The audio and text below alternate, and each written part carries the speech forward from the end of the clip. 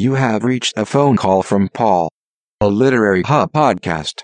To hear more, visit lithub.com.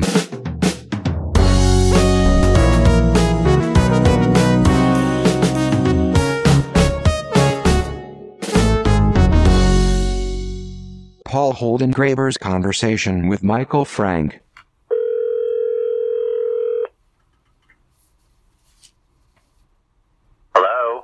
Hello, is this Michael Frank? Speaking. Hello, Michael, it's Paul Holdengraber calling you. How are you, Paul? I am very well. Thank you so much for taking my call. I'm really delighted to talk to you. As I am to you. And you're just publishing now The Mighty Franks.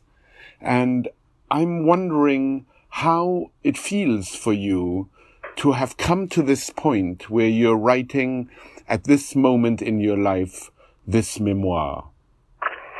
Well, Paul, quite honestly, it's wonderful and a little bit surreal at the same time. I've lived with this experience and this story since my childhood and have tried writing it different ways over the course of my life and finally hit on, I think, the solution.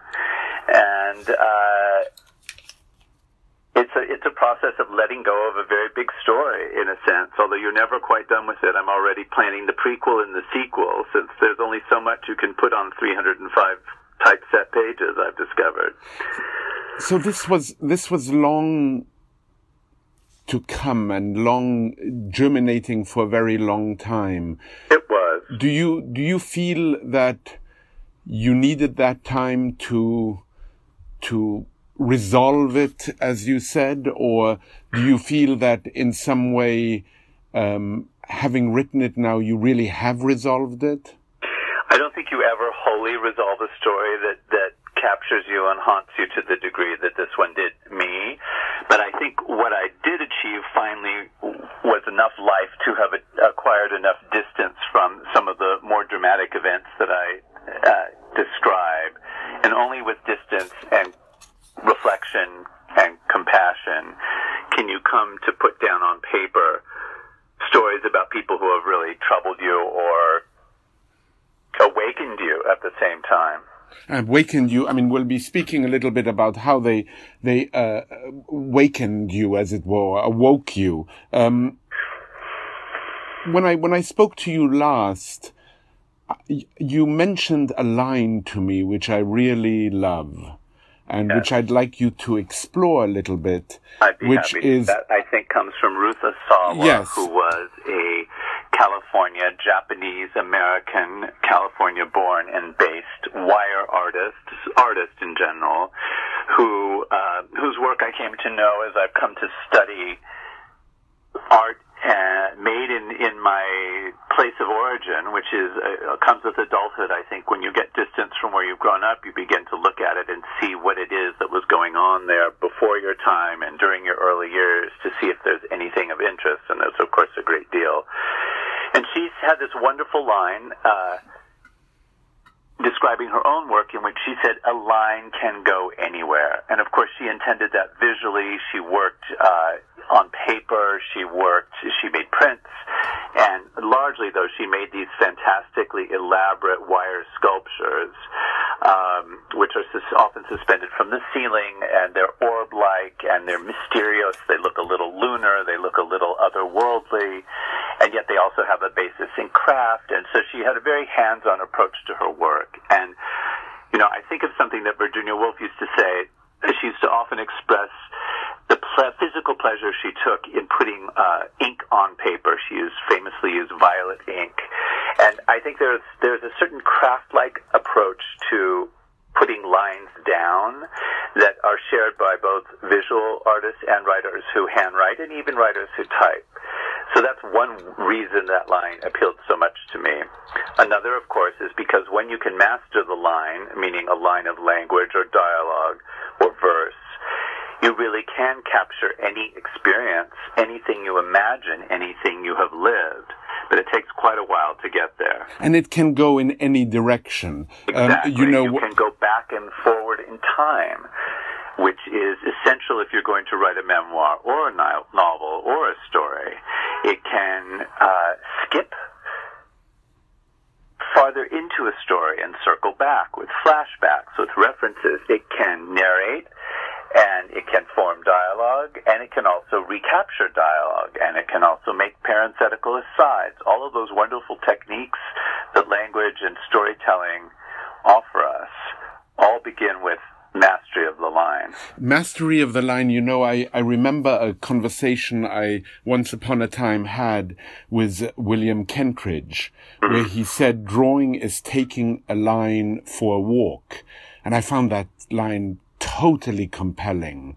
Then I just... It's funny that of course evokes other associations immediately in me, because... Tell me. When you get stuck, when you're writing, moving yourself physically out of the space in which you've been sitting or focusing can often free that line. So taking a line for a walk means also maybe taking a walk will give you your line back, or give you the line you've been searching. And of course, what is so interesting is now we're using the word line in so many different with so many different meanings. Give your line back. Is it becomes rather extraordinary to think of it as motion, the necessity of motion for emotion. And that line that Kentridge mentioned, I found out later, was a very famous line by Paul Klee. And the way that Kentridge explained drawing is taking a line for a walk was by saying, are we walking the line, or is the line like a dog walking us? And that's fascinating to me. I often hear a sentence, the rhythm of a sentence, before I quite know what it's supposed to say. And that would be my equivalent, I suppose, in writing, of a line walking me, commanding me to do something. Finding the solution to that sound isn't always so easy, but I do often hear it first, and so that's my association to that remark. There's another thing to say, which is, as you probably remember, the central figures in this memoir, my aunt and uncle, who were screenwriters, and of course screenwriters are always writing lines. That's right. Lines of dialogue figured very prominently in my childhood and also in this book. People who spent their days honing perfect speech, perfect responses, perfect stabs into time, if you will, dialogue in short, also did the same when they were done writing, and that's a real challenge to live with, to be around people who speak so perfectly and so sharply. And so there's that line again. It's so present in everything I think of with regard to writing and being, really.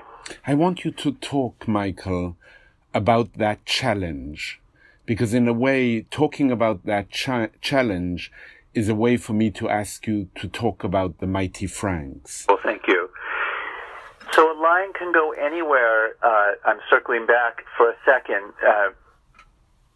For me, wasn't an automatic experience. I had to learn how to help that line go too, and what that meant for me was that I had to feel free enough to let my line go anywhere, and that was very difficult growing up in a family full of very loquacious, yes, very opinionated, very determined storytellers, yes, who seemed to live and die by the control they exerted over their language, the language around them, the stories around them, both with regard to the past and with regard to life as it was unfolding in actual time.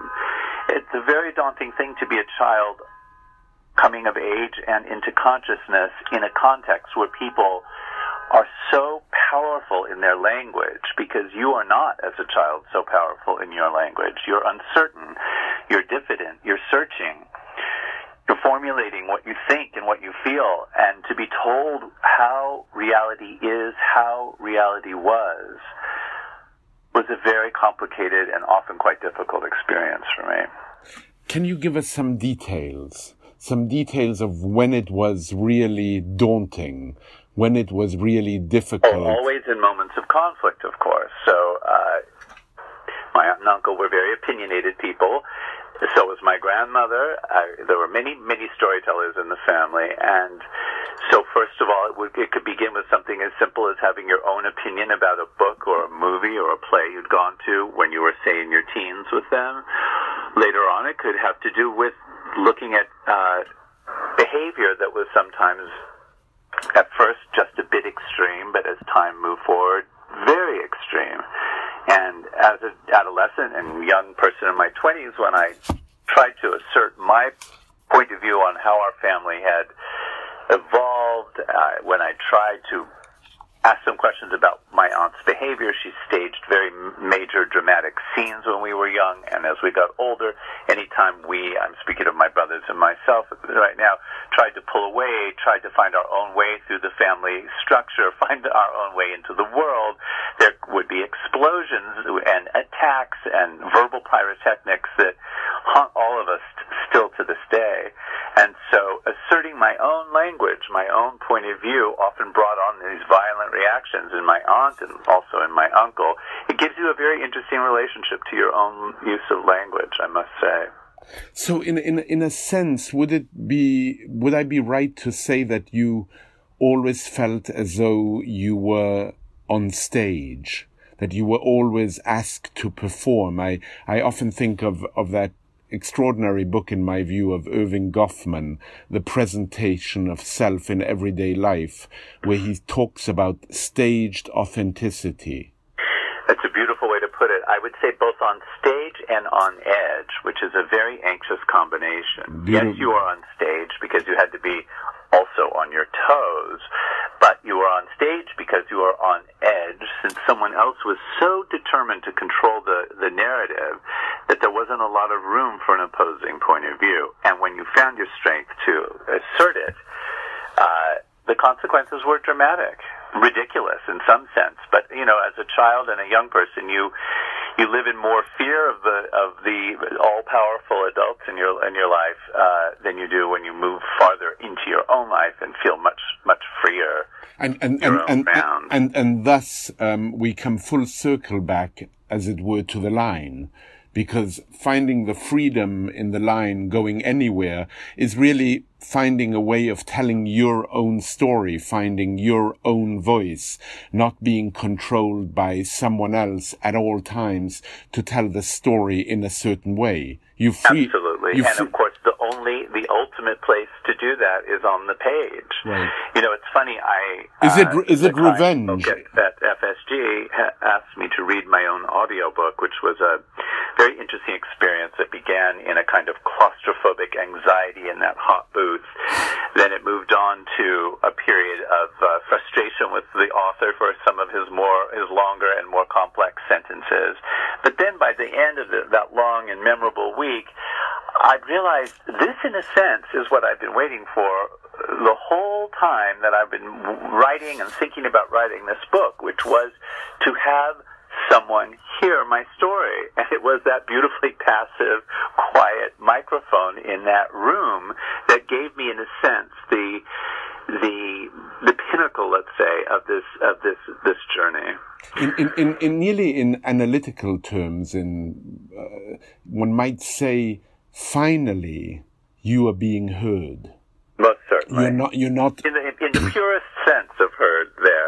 No one challenging, interrupting, questioning, criticizing, denying, maligning, dismissing, which was really the sum total of active verbs at very key periods of my childhood. Would you say this book is in some way an act of revenge? It's funny you say that. I don't think so. I think revenge and memoir writing is a very tricky area of conversation and of behavior. I think if I had sought revenge with this book, it wouldn't be the book that it is, because another reason that my line was free, I think, to go anywhere, was that I was not writing out of anger, as I may have been when I first started trying to tell this story as a novel many years ago. I had to live enough, I think, to be finished with the feelings of resentment and anger so that I could see beyond them, see beyond anger into what the Buddhists see at the root of most anger, which is the fear and the insecurity and the unhappiness that was driving some of that extreme behavior of my aunts. And only then, and only as she aged, and only as my uncle was dying, and only as time had passed, did I feel free enough in the deepest sense to write the best book I could. So I don't think, for me, that this is a book written out of revenge. I'd like you, Michael, because I want to give people who are overhearing, as it were, our conversation, to hear your voice.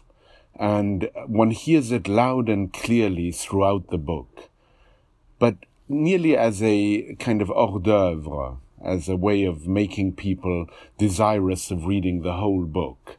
I'd like you to read the first 2 pages. I would be delighted. Which, and as this it is called Overheard. Yes, which is perfect, isn't it? It's a précis, really. That Overheard it's the hors d'oeuvre, the antipasto. Yeah, well, and you know, I have to interject here because I've always loved the story of Walter Pater and Oscar Wilde. Pater had a small, tiny little voice, and he was teaching Plato to Oscar Wilde. I think, was it Oxford or Cambridge? I think it was Oxford, but I'm not sure. Anyway, he was teaching in one of those fine schools. And at the end of the class, he came up to Wilde and said, Walter, did you hear me today? And supposedly, Walter said to Oscar said to Walter Pater, he said, we didn't hear you, we overheard you. Beautiful. So now is your time to read those 2 pages, which in a way you can riff off, because it really it gives the reader a sense of, as it were, where you came from, or who actually wanted you to come from somewhere. Overheard. My feeling for Mike is something out of the ordinary. I will overhear my aunt say to my mother one day when I'm 8 years old, "It's stronger than I am. I cannot explain it. He's simply the most marvelous child I have ever known, and I love him beyond life itself." Beyond life itself. At first, I feel lucky to be so cherished, singled out to receive a love that is so vast, but then I stop to think about it. I am not sure what it means, really, to be loved beyond life itself. Do I love my own mother this way? Does she me? Is such a thing even possible? And why me and not my 2 younger brothers? What do I have that they do not? "I wish you were mine," my aunt blurts after a moment. From where I am crouching on the stairs in the entry hall, I can feel the weather in the room change. A long, tense pause opens up between the 2 women. I hear them breathing back and forth into that pause. They're sitting at right angles to each other, I know, my aunt on the sofa, my mother in the chair next to it. This is how they always sit in our living room, not face to face, but perpendicular, so that they don't have to make eye contact if they don't want to. "I wish you had a child of your own," my mother says carefully. "Ever the second fiddle, the third born, the diplomat." "So do I," says my aunt in a pitched, emotional voice. "Maybe you would be a different person if you did." My mother does not say this. She thinks it, though. Everybody in our family does. But that's not what happened. This is. I must say I love those last 2 words. Well, it does, I hope, make the reader want to turn the page, yes. At the very least. Tell me, though, why those 2 words? I mean, is that to give the reader a sense of veracity, a sense of searching for truth? That's a good question. I think absolutely veracity. I think it's a turn on my imagining what my mother was thinking thinking in a moment when, of course, I couldn't know what she was thinking. This would be another example, I might say parenthetically, of a line going anywhere. You know, there's this great line of Henry James, which he said, or wrote rather, after he published his own memoir, Notes of a Son and Brother, in which he said that when you're writing about your very early childhood, it's important to live back imaginatively. And some of that, of course, has to happen when you're recording or trying to recapture events that happened so long ago. And so I think what I've done in that, hope I've done in that little snippet is try to live back imaginatively, put myself back imaginatively into my mother's shoes. I do know her very well. I do know how she thought. I can't say I knew that she thought that in that moment. But I feel fairly certain that it's the sort of thing that would have occurred to her. And then I'm turning it by saying, that isn't what happened, because I can't know. And then I proceed to tell you what did happen.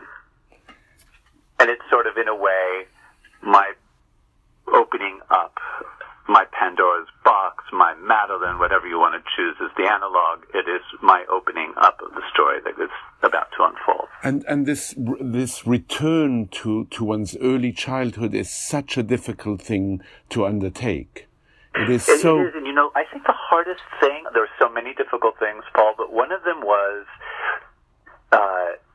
knowing who these people became and evolved into later in life, and also knowing who they were in earlier life and how to present them in their earlier life as experienced by me in my earlier life without inordinately foreshadowing some of the complexity, the darkness, and the conflict that were to come. And people have said that I do that well. That was quite difficult for me. It required quite a lot of paring away of interpretation and retrospective insertions, and led me more, in a way, into the techniques of fictional storytelling. Not that I was writing fiction, but I had to rely more on unfolding stories in actual time, in dialogue, in scenes, and less editorializing. That was a writerly challenge, but I think it served the story well in that it allows the reader to feel some of the magic of my aunt that I felt very distinctly as a child, some of the wonder I felt at my parents and my aunt and uncle situation. As you know, my parents and my aunt and uncle were two sets of siblings who married each other, brother and sister, married sister and brother. The two mothers of these families, my grandmothers, lived together for 12 rather unhappy years. I grew up in this very strangely intertwined, and to me as a child, quite enchanted, if also at the same time quite tangled world. Recapturing it and reconstituting it with a certain innocence and authenticity was the first and central challenge of writing this book. And you know, you were mentioning Henry James. One of my favorite lines from James is the preface to the Aspern Papers, yes, where he says, "I delight in a visitable tangent." Past, of course, that's one of mine too. Yeah, visitable, tangible, palpable past. That's right, the visitable, tangible, palatable past, is that it? No, visitable, tangible, palpable past. Palpable, right. And you know, to in some way re-experience, which is so difficult, the feeling of it all, the smell of it all, the taste of it all. And you know, I'm wondering, when you were a younger man, as it were, did you imagine that you would be writing books? And did you ever imagine that you would be writing a book such as the one that you've published just now? Well, yes, in fact. You know, one thing that I think James goes on to say in that quote is that it's important to be able to reach back as though across, and I'm paraphrasing, as though reaching back across a table. That's right. Isn't that it? Or that's absolutely right. Out of sight, or just out of view, or just in view, as it were. And I think that I, for some reason, was alert to the fact that I would be doing that at some point in my life, that it would be the challenge of my life. And I think that the reason for that is, again, having had my own voice so acknowledged for a long time, all I could do was store up my impressions, store up my researches, store up that collection of objects across the table. And so, yes, I think I knew from very early on that I would one day be determined to tell this story. One day you had to tell your story in your voice. And I remember, Michael, a moving moment we shared together where I told you the story that you felt I had to tell, which maybe someday I will find myself visiting that tangible past, as it were, but it isn't a tangible past that is my own. It's a tangible past of my parents who emigrated from Vienna to Haiti. There was a very small Jewish group of Jewish refugees who ended up in Haiti. And you felt I should somehow, if not exorcise, at least find a way of reaching across that table. But it's such a different thing, because in my case, I really don't know. It would be investigating people who now are no longer alive and investigating a past whose fragrance I really don't know. In your case, you were visiting a tangible past. You were visiting a past where you had played a great role. Well, I agree with that, and I don't agree with that, Paul, because, yes, in this book, I'm drawing on very much actual lived experience, my own. But I have left unwritten, as of yet, the experience of the generation before, which I feel bear down so significantly on the experiences I've written here. So the parallel to your parents' life as immigrants to Haiti, which I find so compelling, would be, in my case, many-stranded, but centrally would be the childhood and young married life of my paternal grandmother, therefore the mother of my aunt and my father, who was a very awake person. It was clear from when she was young, she excelled in school. She went to read. She went to Berkeley.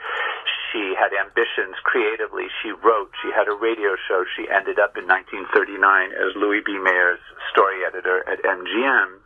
And throughout all of this, she kept a diary. So I've been haunted by this document, by its unreachability, because I, for a long time, was forbidden from seeing it.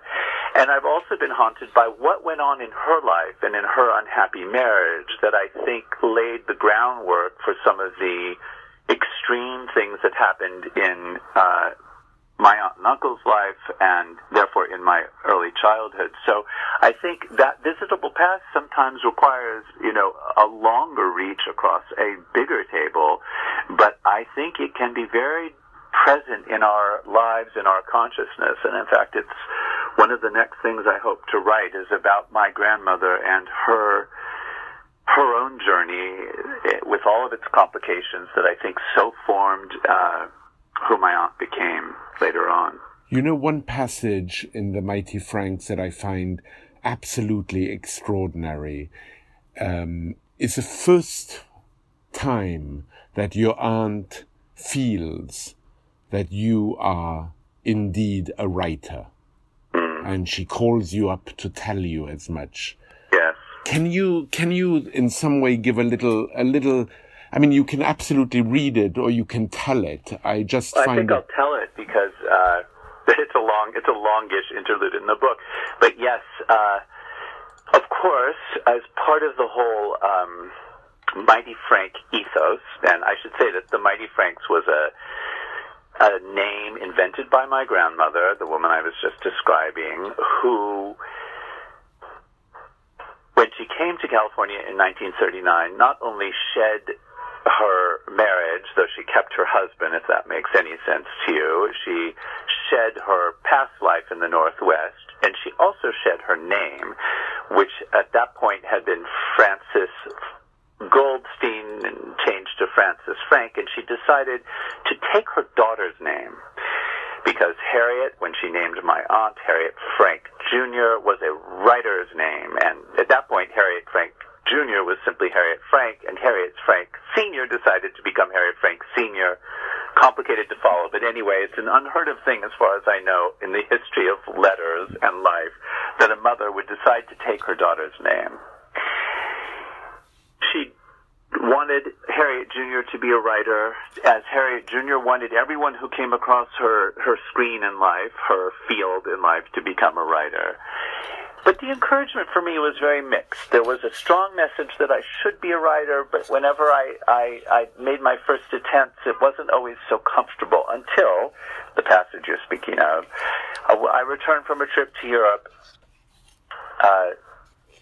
for part of which I spent with my aunt, and I wrote a travel diary. I wrote up my travels and gave them to her, and she was so extremely impressed with them that she summoned me to her house, which I called the Maison, as she called it, which was near where we lived in Laurel Canyon, a French-style chateau-like mansion in miniature.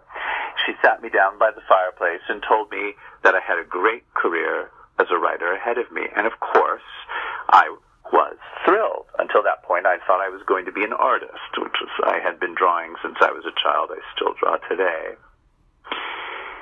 That is the happy part of that story. I'm suspecting you might like me to tell you the next. Well, I do, and I might read a paragraph from it, where she says this. You say, this happened on a Friday afternoon. Not an hour later, I received a phone call from my aunt. Michael, I must speak to you now, she said in a high, animated voice. I cannot wait for you to come over.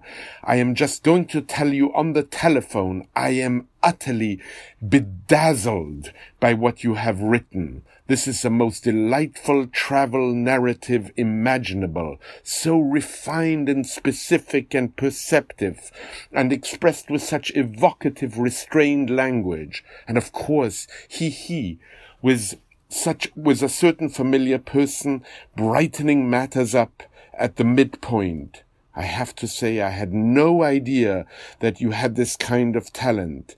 You are a writer, the real thing. Goodness me, that you are.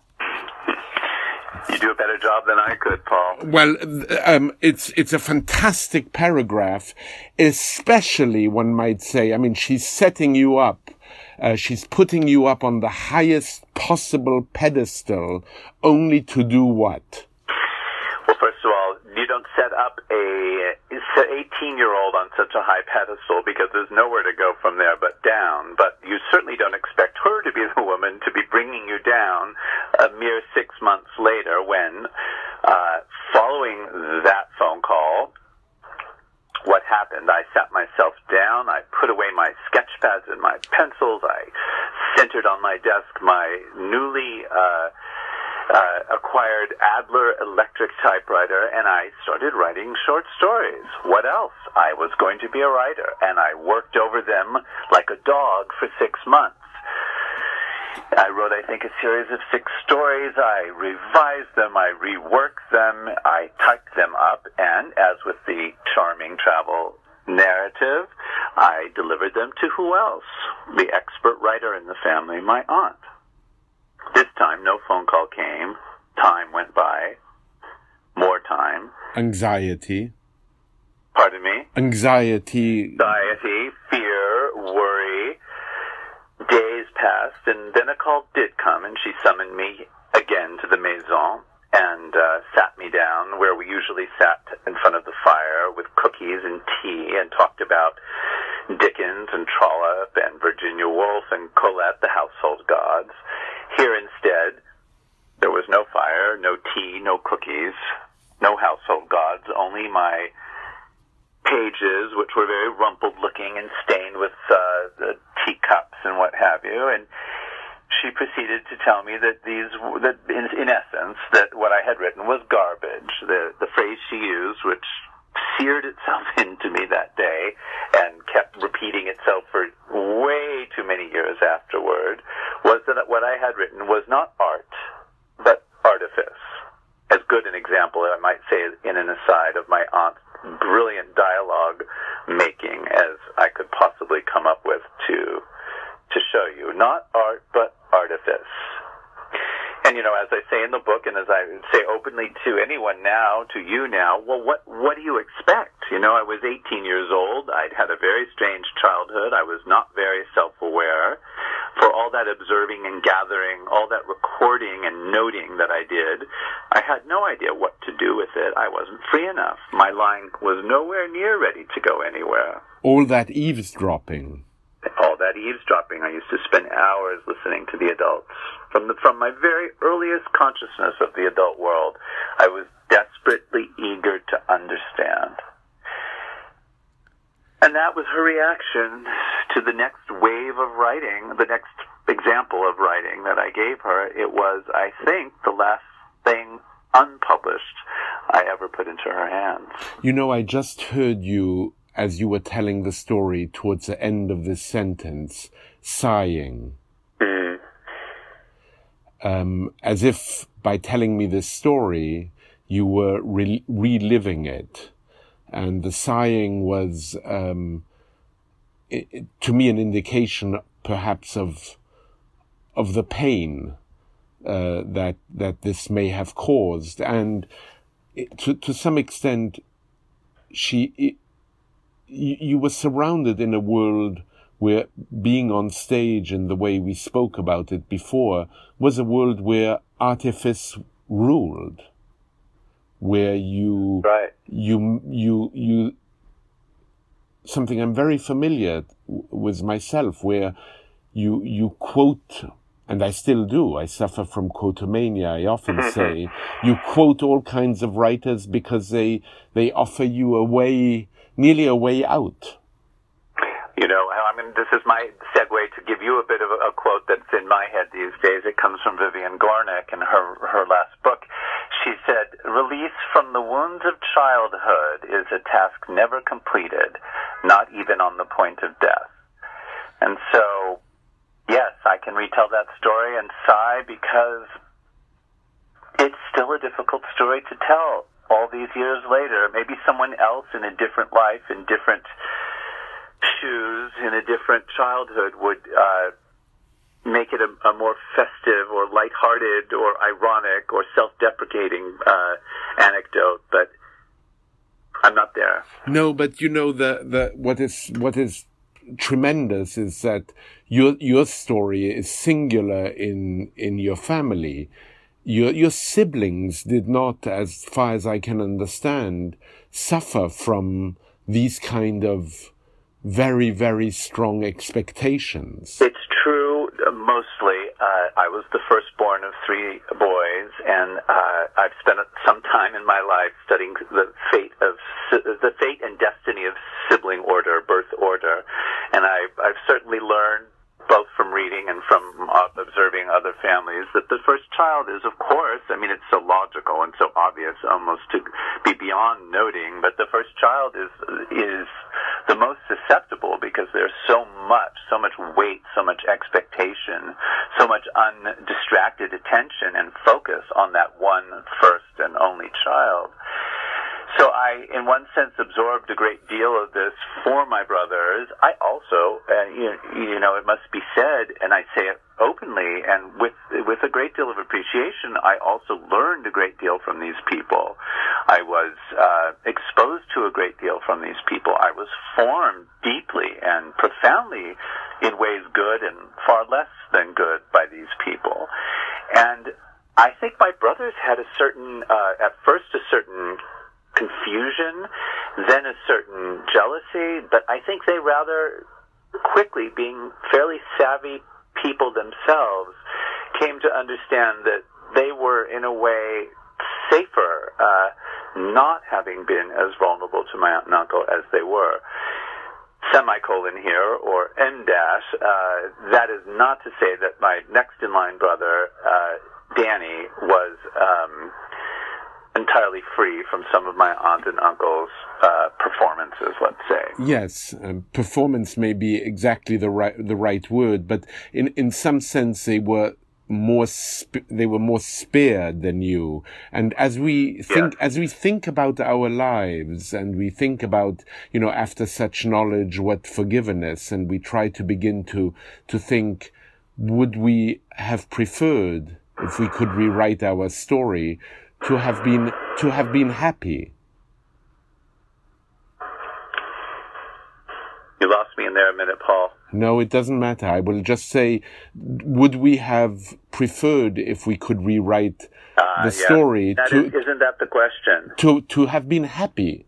I mean, is childhood not to some extent also the exploration of what happiness can afford one in a lifetime? I'm nodding and thinking at this one for just a moment. How do you trade the known for the unknown? Right. You know? Of course. You aren't the person. How do you imagine yourself being a different person? It's not really possible. You know, you can imagine characters other than you, based on you. I write short stories. I'm working on a novel now. You can imagine yourself into other lives. It's not the same as imagining your life differently. It's not so easy.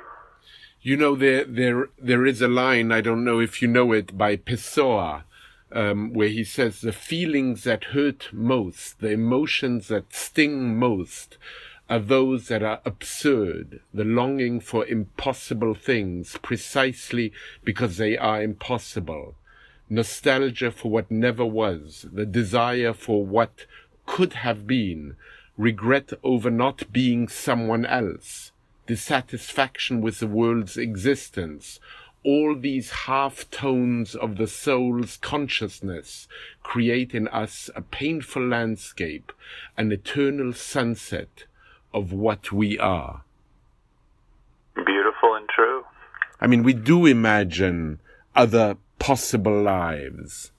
You know, how we might have turned out if our aunt hadn't pressured us in such a way that the expectations she had for us were unfulfillable, or the only way we could fulfill them was by writing The Mighty Franks. My brother and I have this conversation, my writer brother, the third in line, Steve, this conversation we have all the time. We say, would we be writers without the writers as examples in this family? And we don't know the answer. Possibly not. Possibly so. How do you unravel all of these threads which go into making up a childhood, an adolescence, an adulthood, a consciousness, a destiny? Yeah.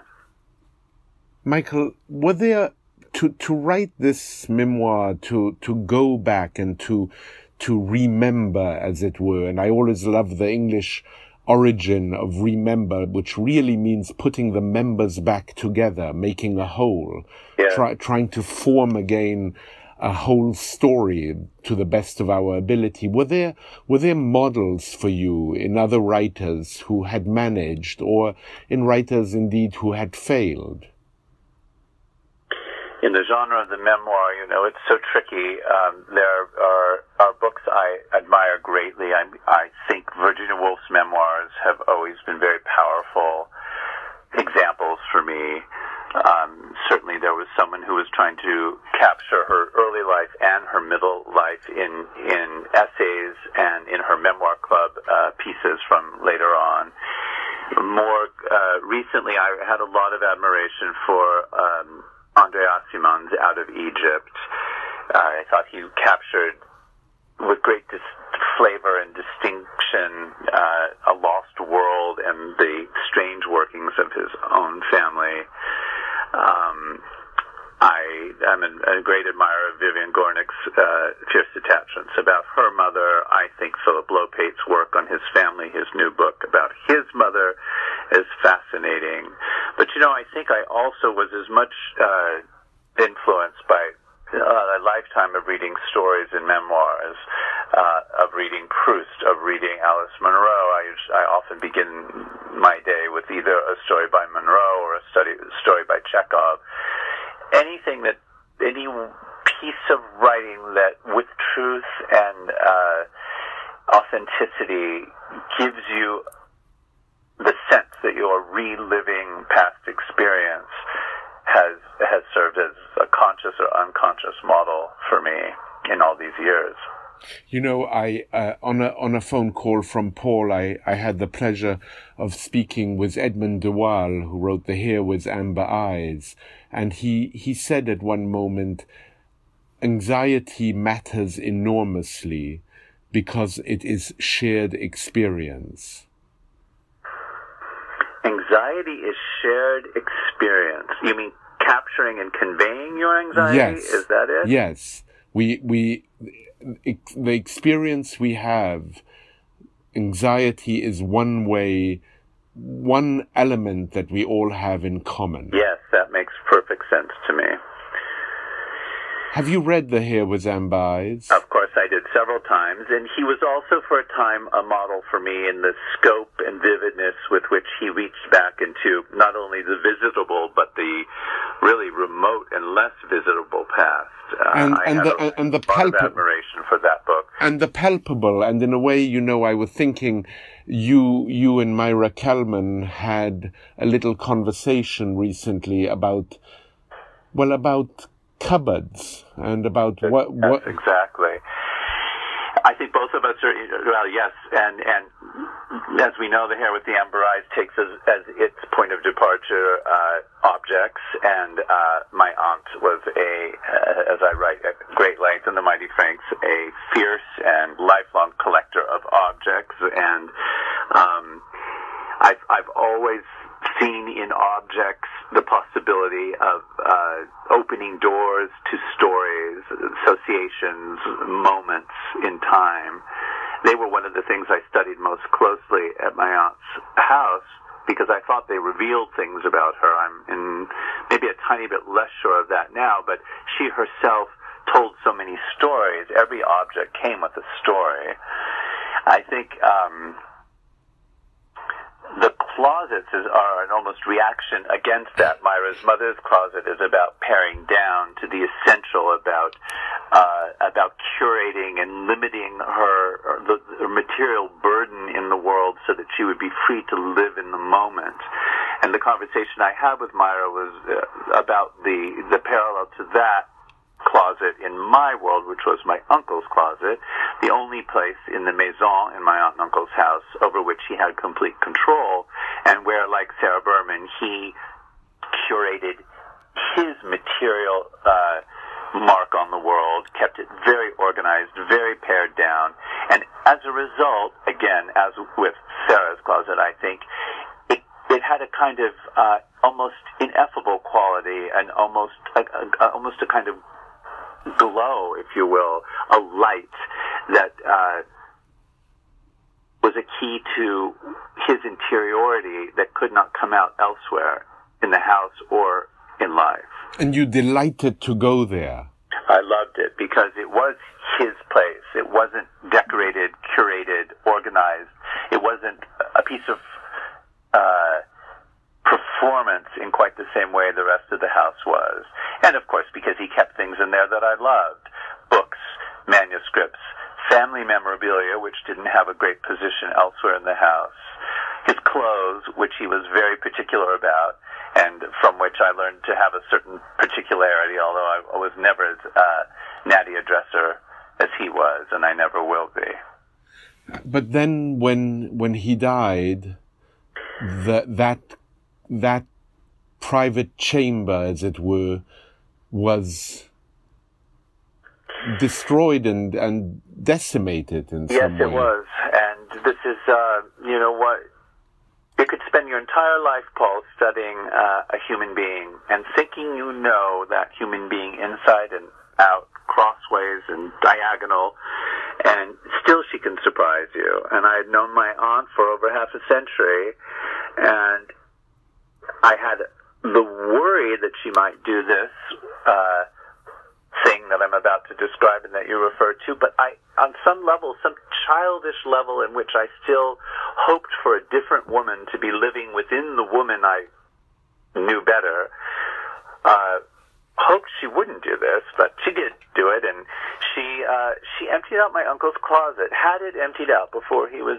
even buried, taken off to the thrift shop, given away to the housekeeper and her husband, gone in an instant. And